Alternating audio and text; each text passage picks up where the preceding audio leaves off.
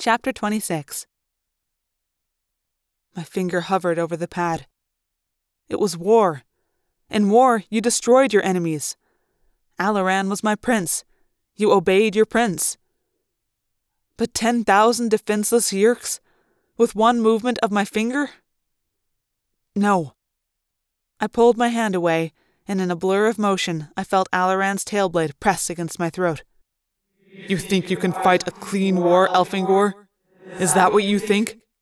Or are you one of those who is happy enough when someone like me does the dirty work for you?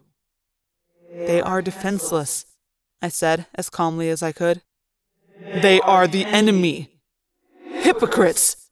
You're all hypocrites! We lost the Hork-Bajir war because of weak, moralizing fools like you. Because of fools like you, I am disgraced and shunned and sent off on trivial errands with nothing but heiress under my command. War Prince Alaran, I honor you, but what is the difference how you destroy the enemy?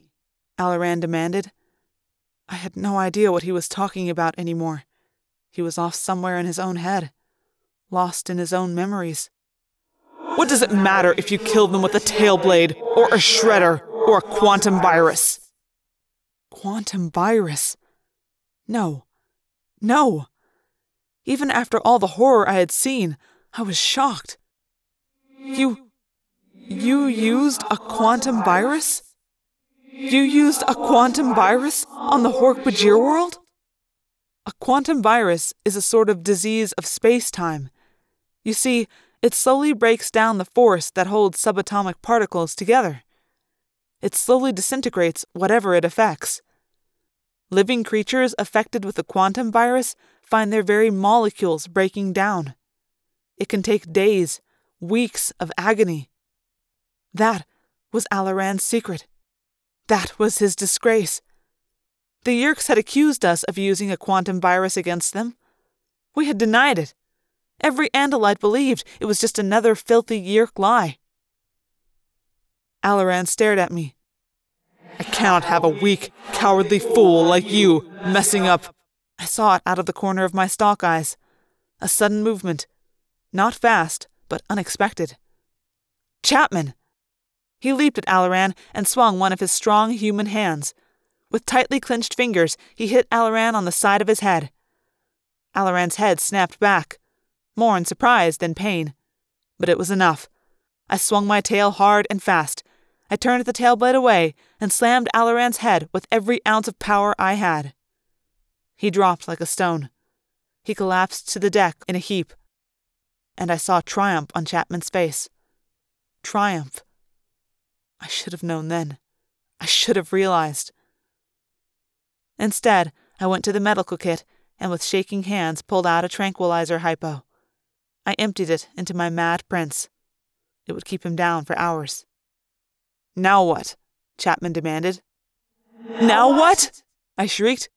Now what? I just knocked out my own prince. I was sick down to my bones. But there was no one else to turn to, no one else to make decisions. As stupid as I had been, it was still up to me.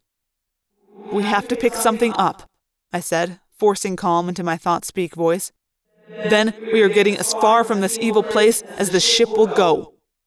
Chapman nodded, as if satisfied. Lauren came over. She put her soft human hand on my chest wound. It had begun to scab over, but the exertion of knocking Alaran out had opened the wound again. She tore a strip of fabric from the bottom of one of her artificial skins. She tied it around my chest to protect the wound. Thank you, I said. Is life always this insane for you space cadets? Oh, yes, I said bitterly.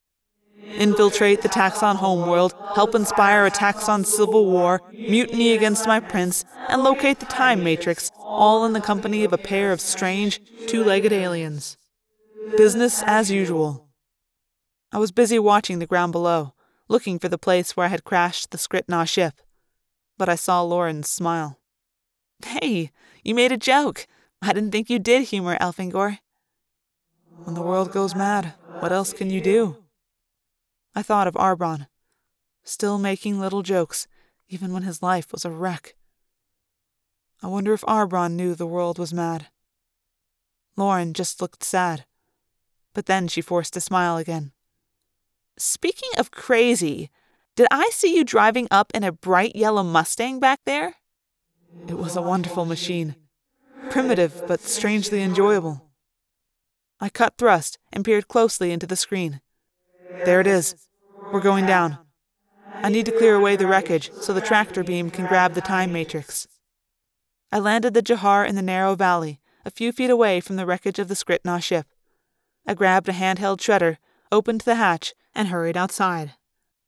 It took several minutes to burn away the wreckage of the Skritnaw ship and reveal the time matrix. It was for this that so much horror had occurred. For this most powerful of weapons. It sat there amidst the wreckage, so harmless-looking. If the Yeerks had known this was here, they would have stopped at nothing to get it. It was lucky Lauren never told them while they held her captive. Lucky that Chapman never told them. Lucky. And lucky that I had been able to hold off the Hork-Bajir.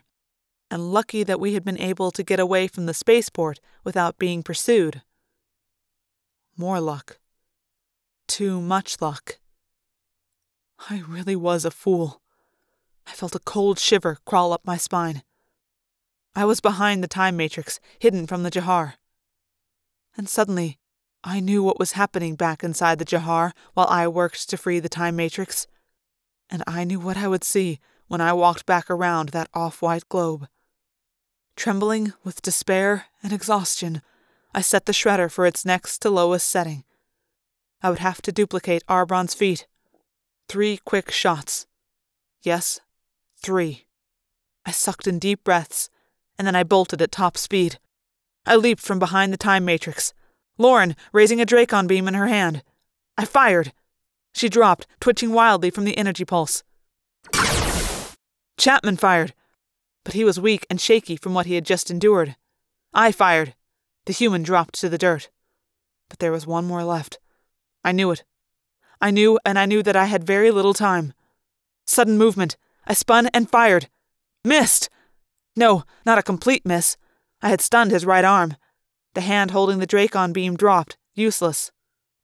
He stood there, rage on his face. Alaran. War Prince Alaran Scimitar Koras. But not really Alaran anymore. For the rest of my life, I would remember that moment. The moment when I looked for the first time upon the abomination. You see, Alaran was no longer Alaran.